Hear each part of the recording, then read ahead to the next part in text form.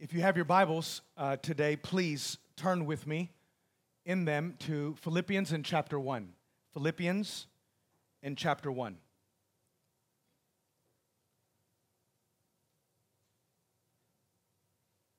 Philippians in chapter 1. And we'll be reading verses 9 through 11. Philippians chapter 1, verses 9 through 11.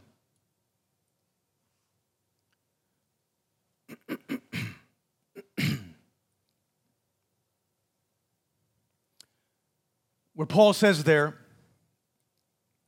"And it is my prayer that your love may abound more and more with knowledge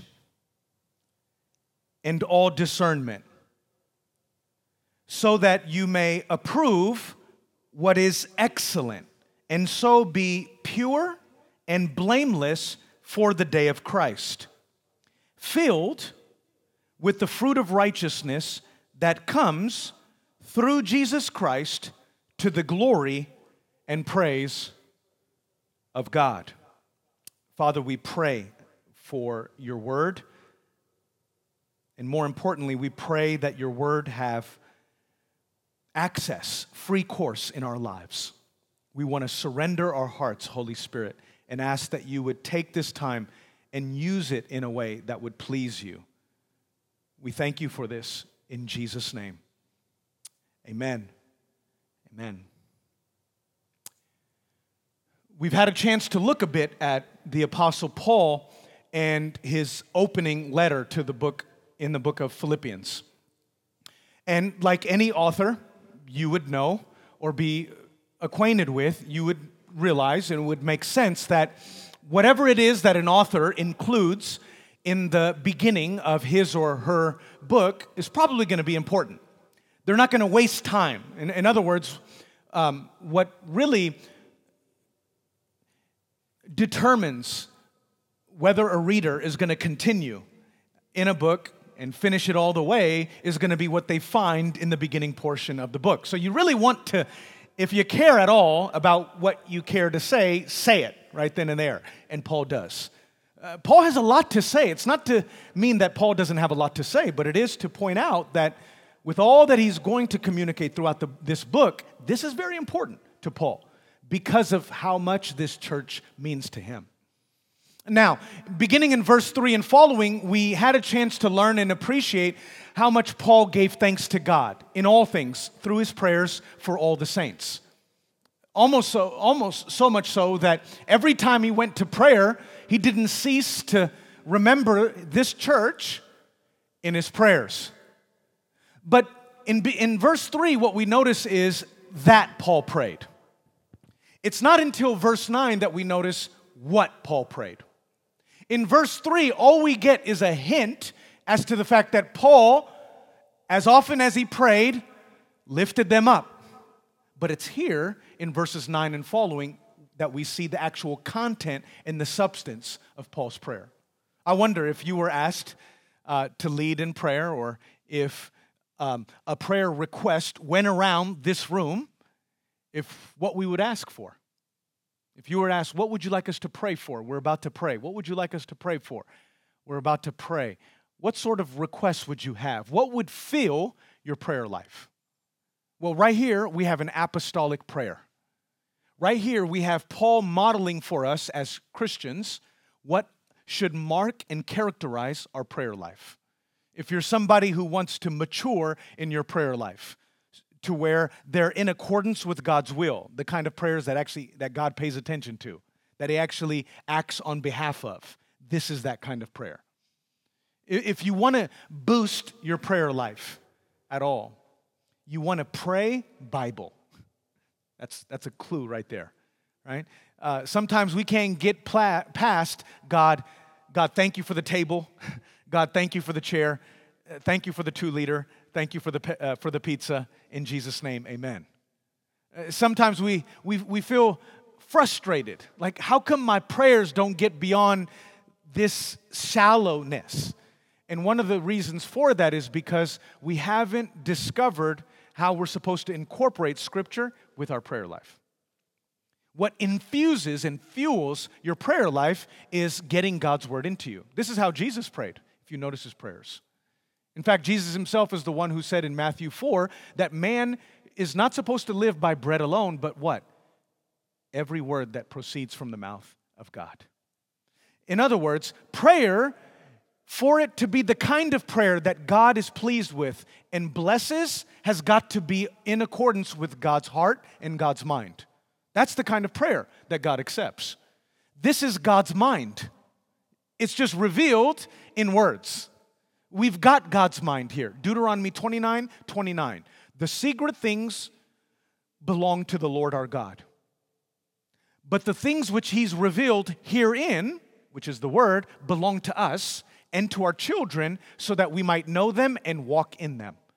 In other words, if I want to know God's heart and God's mind, I need to get into God's word so that when it comes time for me to pray, I'm going to be praying in accordance with God's will.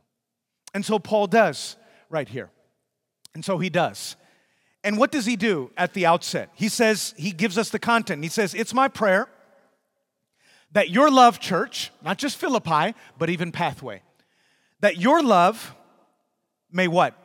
Abound more and more. That your love may abound more and more. Paul is praying for the spiritual growth of this church. Anybody interested in maturing? Anybody interested in knowing what spiritual maturity looks like? What does growth look like in the Christian life? Paul's praying for that here. Paul's praying for that here. And Paul says that part of that growth is going to involve not just more Bible trivia, but what? Love. Love. Everything else is going to fade away, but love is what's going to remain. Paul says in 1 Corinthians 13, choose the more excellent way. And in the context there in 1 Corinthians 13, it's love. You can have the gift to prophesy. You may have all sorts of abilities to be able to wow people. But if you don't have love, Paul says, you're only what? A clanging cymbal. You're only a clanging cymbal. You're a peacock, is what he's saying. It's just annoying when there's love not there. And Paul is saying, my prayer is, as it relates to growth, the first thing that Paul thinks of in terms of growth is we think of, oh, you got to be able to preach well. You got to be able to just move people well. You've got to be able to persuade. You've got to be able to sing well. You've got to be able to perform well. Where does Paul go? To love. Love is supposed to be the epitome of what should mark a church. Love. But he doesn't just say love because he knows that. This church has already modeled for him love. We'll have a chance to see this in the weeks to come. At this point, the church modeled their love by this way.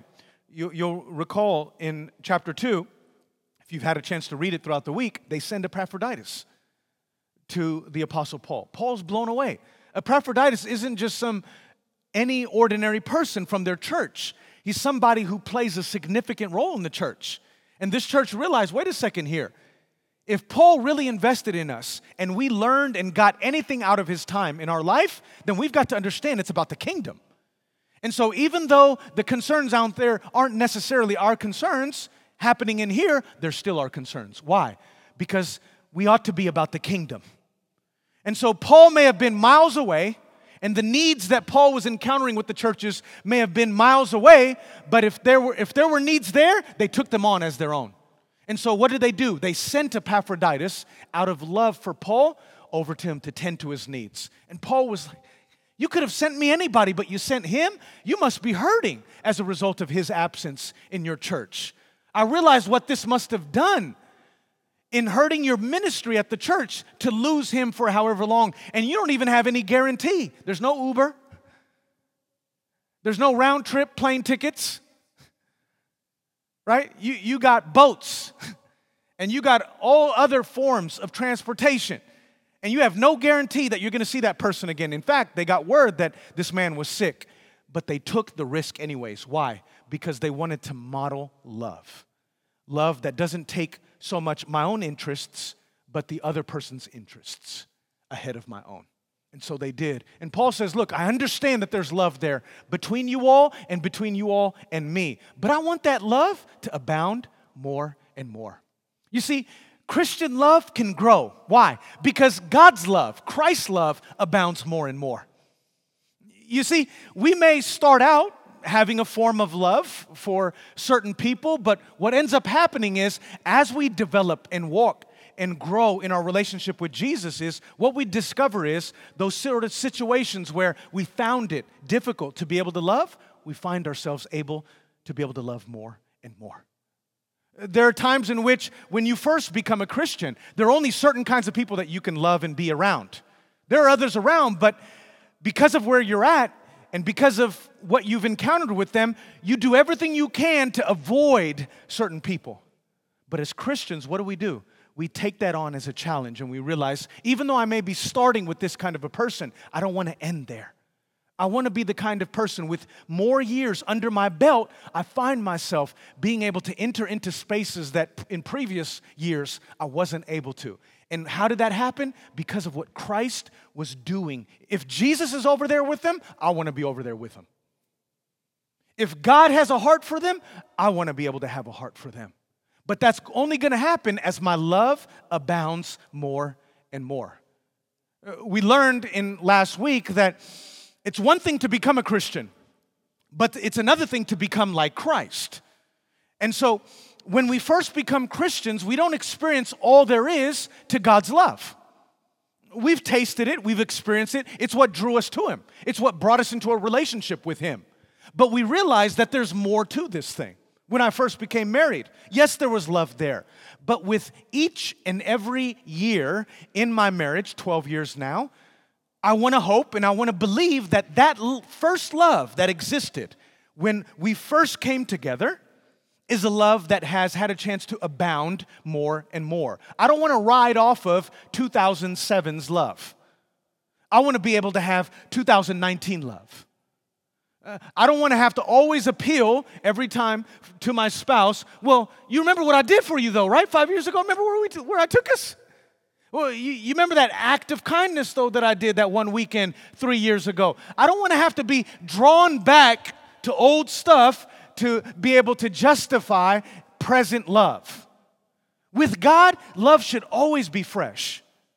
I mean, God not only reaches back to what He's done for you, He's doing stuff today. We worship a God that wasn't a God who was involved in our life way back when. He's a God that's here today, even now. He's the same yesterday, today, and forever. He's a God that's prepared to show up in our lives again and again. I know I proved it to you yesterday, but I want to be here all over again today. I know I showed my love to you last year, but I want to show it to you again this year. You see, that's the mark of a Christian, where our love is prepared to abound more and more. More and more. And so if we have God's heart and we're aligned with Him, guess what's going to happen? We're going to follow Him in His abounding love. But notice, Paul says something interesting. He includes two words. He wants that love to abound, not just in any ordinary or sort of way, but with what? With knowledge and all discernment. You see, what Paul is saying here in this particular passage is this. Years ago, before any one of us were born, y'all remember the famous Beatles song?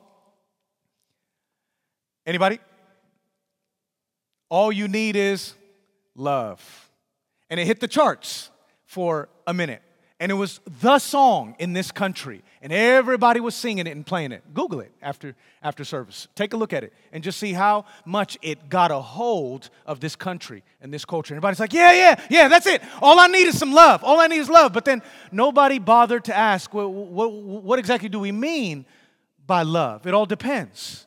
You see, Paul doesn't just say, I want your love to abound more and more. No. He qualifies it with knowledge and all discernment. And that's important, because what we're talking about here is not just love in some fuzzy, generic sense. We're talking about biblical love. We're talking about Christian love.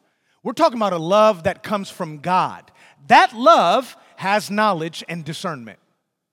Yes, the Bible says God is love, but you'll never find it say love is God.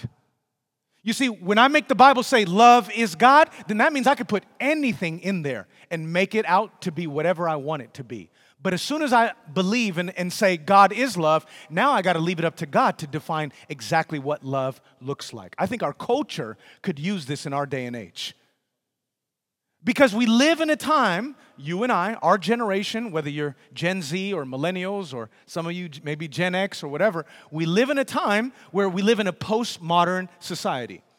And postmodernism, all it means is all truth is relative. It's subject to culture, it's subject to place, it's subject to individual. And so there's no meta-narrative, there's no ultimate truth, there's no universal law that governs all of us to where my truth is your truth. No, my truth is only my truth. I'm glad you found love in that way, and I'm happy that that's working for you. You see, but there's no definition of love that everyone has to come under. And that's why we have a growing move, even in our day and age, with the LGBTQ movement.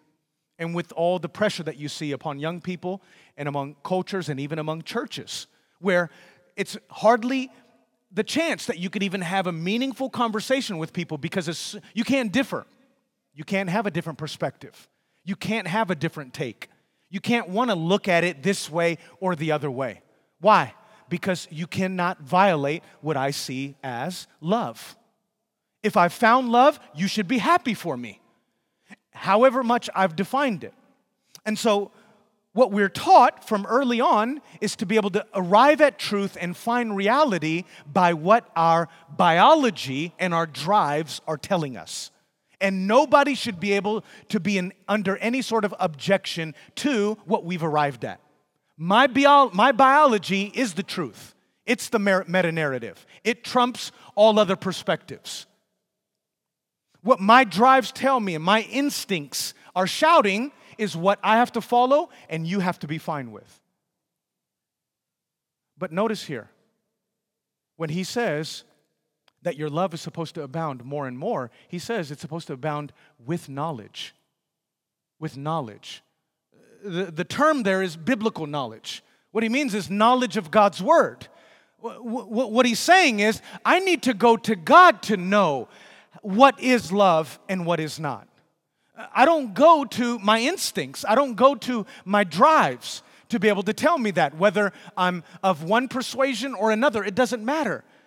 Whether we're talking about quote-unquote marriage equality or so-called same-sex marriage, or whether we're talking about one kind of sexual practice or another, or one lifestyle or another, on any camp, the way that we arrive at truth and ultimately defining what true love is from God's word. Is from God's word. That's why Paul says it's knowledge, which means I identify with what I feel, but I take what I feel and I bring it to knowledge. I bring it to the light of God's word. And I ask God, I want to be honest about what I'm led to believe, but at the end of the day, I want to allow your knowledge to shape what love at the end of the day is going to look like for me. There are some guys, if they had the chance, will sit down with their wives and say, honey, I should have told you this long time ago, but I need to tell you this now. Better late than never. I know I'm with you and I've married you, but you got to understand, you see, I should have come out long time ago, but you have to understand how hard this has been for me. But from as long as I could remember, I've just always found myself, if I were to go off of my feelings and where my eyes go, that I just have attraction to. I just feel bound and limited to just one person. I don't mean to offend you, but I just wanted to let you know that I feel attracted to more people than just one person. And I don't know how you're going to take this. I don't know what this is going to mean to us, but he's not going to be around. His bags are going to be outside. It's like, I don't know what you're feeling, and I don't know what this means to you or how long it's been going on, but you better find some way to rein those passions in. You see? It doesn't matter, even as men, from the time that you reach a a certain age, puberty, teenage years, every man knows that you got enough going on that has developed biologically in terms of your drive and your instincts to populate and to impregnate virtually every woman breathing and walking around. But do you do it? No.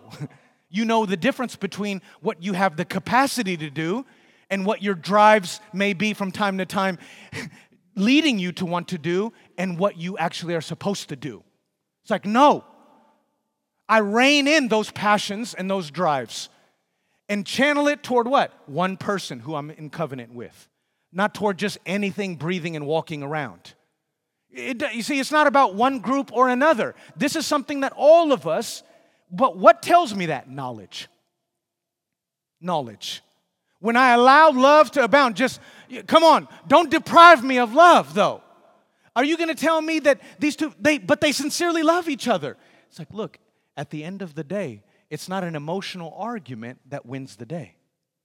Paul is saying, I want your love to abound. So Paul is not knocking love abounding, but he's saying, I want love to abound with knowledge.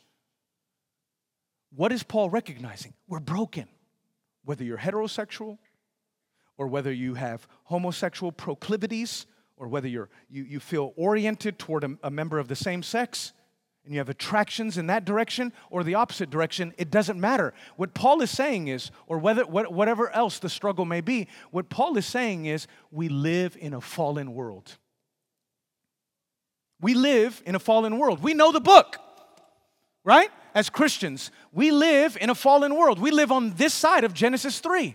It's a broken world, not just the created order, but even our body, our members, no matter who you are. We're all broken and in the process of being redeemed. Every one of our members is disordered, whether you're heterosexual or homosexual. Your members are disordered in one way or another.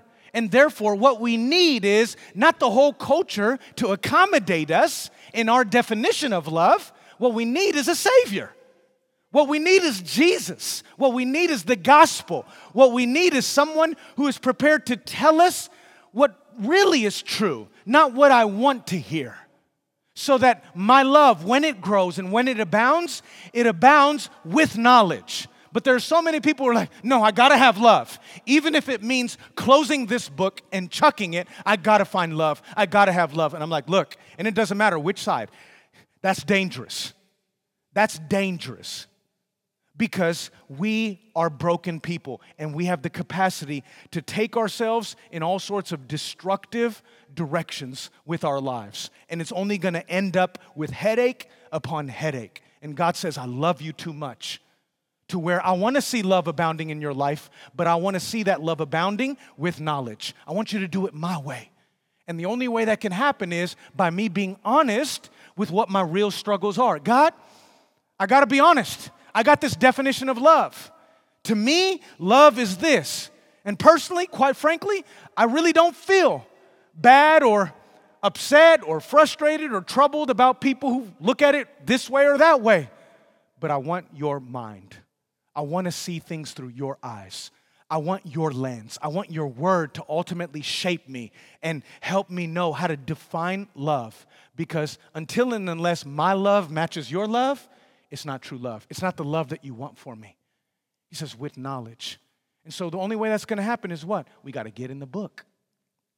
We got to be in God's word and allow his love to take shape and form in our lives. You see, Paul says in Ephesians 4, speaking the truth in what? In love. It's not either or, it's both and. As a community of people, when we demonstrate love to one another, and as our love is going to be abounding in the coming months and years with each other, more and more, if it's God's will, guess what? It's going to abound with knowledge, which means there's going to be truth and love. But sometimes we want to divorce them, don't we? We got certain camps, I'm the love camp, which means you can't have God's word or truth. And then over here, we're the truth camp, right? Where we tell people like it is. And we don't care about how it makes them feel. And we keep them away from each other. And God is saying, no. We're supposed to have them together. We're supposed to be a people who are capable of speaking the truth in love. Proverbs says, The faithful wounds of a friend. Faithful are the wounds of a friend, but the kisses of an enemy are what? Deceitful. You see, the people in my life that I really want in my life are the ones who are prepared to actually pour into me and tell me knowledge, what I want to hear and what I need to hear. But the people who I think are my friends, at the end of the day, because of what they're willing to not say to me, even when I need to hear it, but don't do so because they want to preserve what we got going on, are really not my friends. Choose your friends right well. Choose your friends rightly. And Paul says here, look, if you really think you got love going on between you and them, or you and this group, how is it abounding? In what way? At the expense of God's word? Or is it abounding by means of God's word? But not only knowledge, he goes on and he says, in all discernment. You see, the difference between discernment and knowledge is this. Discernment knows when. Discernment knows how. You see, discernment takes into account the circumstance, the situation, and the timing of it all. That's the difference in Proverbs. When you study Proverbs, the difference between wisdom and knowledge and understanding. Wisdom is knowledge applied.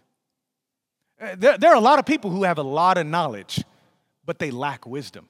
They just do not have the skills to make it in life. Why? Because it's not enough to just have a lot of knowledge and information. That won't do you any good, because every day, you know this, every week you walk into, it's different from the other week. There's so many things going on in your life that are outside of your control. There's so many things going on just in the course of the day that you don't discover until it happens, and you need to make a decision. But there's no cookie cutter way. That's when wisdom takes place. You know how to exercise discernment. Discernment means discretion. You know how to determine at what situation and at what time what needs to be done, what needs to be applied, what needs to be said. There are some people who think just because they know it, they got to say it to the person. Like, no. I wouldn't do that if I were you. There's a timing for that. Jesus was that person who walked in discernment. It was in John chapter 2 that we see him. Notice, he knew when to walk into a temple and turn the tables over and grab an item and turn a whip out of it and drive the money changers out of the temple. Why? Because it was a zeal for his Father's house that consumed him. At that moment and in that situation, he had to be angry because he knew he could be angry without sinning. It was a holy anger. But does that mean every single time that's what he did? No. There were times where he would sit with children. There were other times where he was in a home and he allowed a woman to draw near to him and cast herself at his feet. There were other occasions where he ministered grace to people. There are times where he entertained a Pharisee at night, Nicodemus, and took his questions and spent time with him. But there were also other times where he called men out and said, "You brood of vipers. All you are is a whitewashed sepulcher." He had discernment. He knew at what time what required what. There are people who wanted him to do all sorts of stuff for him. He's like, "Whoa, woman, my hour has not yet come." He told his brothers, "Your time is always." He says, "That's not how I operate. I'm in tune with my Father. I've got to discern this situation." You see, a lot of times every time I go on conferences or there's Q&A sessions, people always want to know what's a sin and what's not. Is this right or is this wrong? Is it a sin or is it not? You see, you know that somebody is mature when they get beyond those questions. Those are first, second, third year Christian questions. We need to get beyond, is it a sin or is it not? Is it best? Is it the best situation? We need to move from good to best. We're like me when I was in school and a few others that were with me early on growing up, where every year in the beginning of the school year, after the teacher kind of sent out the syllabus and gave their expectations and then said, "Are there any questions before I dismiss you?" Yeah. What percentage do you have to get in this class to pass? Right? All we want to know from the semester hasn't even begun yet. Haven't even been given an assignment. And what do we want to know? We want to know just how little do I have to do just to pass this class? And sometimes that's how we treat the Christian life is this a sin or is it not? Pastor, is it okay to dress in this way or is it not? Can I wear this or can I not? Can I listen to this or can I not? I get these questions all the time. Is it a sin to listen to secular music or not? And what I notice here, Paul is like, look, we got to raise that prayer life up. And Paul says, that's not how I pray. My prayer is that you would be so enthralled with God. That's the word I'm looking for. So blown away by Him. So taken up by His love. So overwhelmed with His goodness that it's no longer an issue of, do I have to get rid of this? Is it really wrong? Show me where in the Bible first. Is it in the New Testament or is it in the Old? Is it really a sin? But how, it's like, man, if we're playing it that safe, if we're trying to walk along the line that close without actually sinning, it's like, what does that really say about us? Paul is saying, I'm praying for more. My prayer is that your love would abound more and more. With knowledge, I want you to have God's word in you, but with all discernment. Meaning, you know what? Sometimes you're not gonna have a chapter and a verse. You're gonna have to go off of things that have to do. I've been in a lot of situations where, you know what? I had the freedom and I had the right to be able to operate or be the way that I wanted to be. And there are plenty of different situations. But I noticed I had to begin to take into account the other people and the sort of way that it could serve as a stumbling block to them. In the gospel, I'm free. I'm not bound to anyone. But I didn't want to use my freedom as a license to rub it in the face of the person whose conscience did not allow them to be able to be around this. People often ask me, should marijuana be legalized? Should marijuana be permitted in the church? Should we drink or not? How much? And I think before we could even have these kinds of questions, are we growing in our love? Are we abounding in our love with knowledge and all discernment? That's the key. Because even when you got your case to make, let me tell you something, it ain't over. Because love trumps all of that. That's what Paul was saying in Romans 14. You remember in Romans 14, in Romans 15. This was a situation where you had two different groups, Jews and Gentiles. The Jews came from a background where their religion and their walk with God did not allow them the freedom and the ability to be able to eat certain kinds of foods. So they were limited to eating one kind of a food. So their conscience was bound, being Jews. And so not everything was kosher, in other words, to use their term. Whereas the Gentiles, on the other hand, Gentiles have no religious background. They were pagans. They may have worshipped their own pagans, but they didn't have the kind of devout religious specifications like the Jews had. They were free. Everything was free game for them. And so now both groups get saved. And now both groups have to tolerate each other. Both groups have to worship in the same church. Right? Here they are in the same church. Two different camps. Two different backgrounds, two different histories, and now here they are having to worship. And one group, they write to Paul, and they're like, Paul, tell them they're sinning. Tell them they got it all wrong. And they're like, Paul, tell him he's got it all wrong. Tell him they're missing you. And Paul writes back, and he's like, look, I'm not gonna play your game. I'm not even going there. And you'll notice, you'll read this on your own, Romans 14. He doesn't even say one person is sinning and the other one is not, or the other person is sinning and the other's not. No. He says, look, make sure that the person who is weak doesn't despise the person who is strong. Weak means you have a conscience that just can't handle. It's like, I can't see how somebody could be around that. I can't see how somebody could listen or play that kind of instrument or this, right? The person who's strong is like, I don't see what the problem is. Like, what exactly is sinful about it? It's like, I don't see how, I could see how it could be abused, but I don't see how it in and of itself could be sinful. What's your problem? I don't see what the problem is. They're strong. And what Paul says is, look, make sure that the person who is strong doesn't judge the person who's weak. You see? He gives both of them a responsibility. But the only way they're going to get what Paul is saying is if their love is abounding more and more, not just with knowledge, but with discernment. What do you do in this situation, Paul, is what they're saying. I know our situation is not meat and vegetables, right? We may have some vegans and some paleo and keto and some carnivores in here. I don't know what we got going on. But it's not like that, where it was a heightened situation. And what Paul is saying is, look, do not destroy, he concludes, do not destroy your brother for whom Christ died.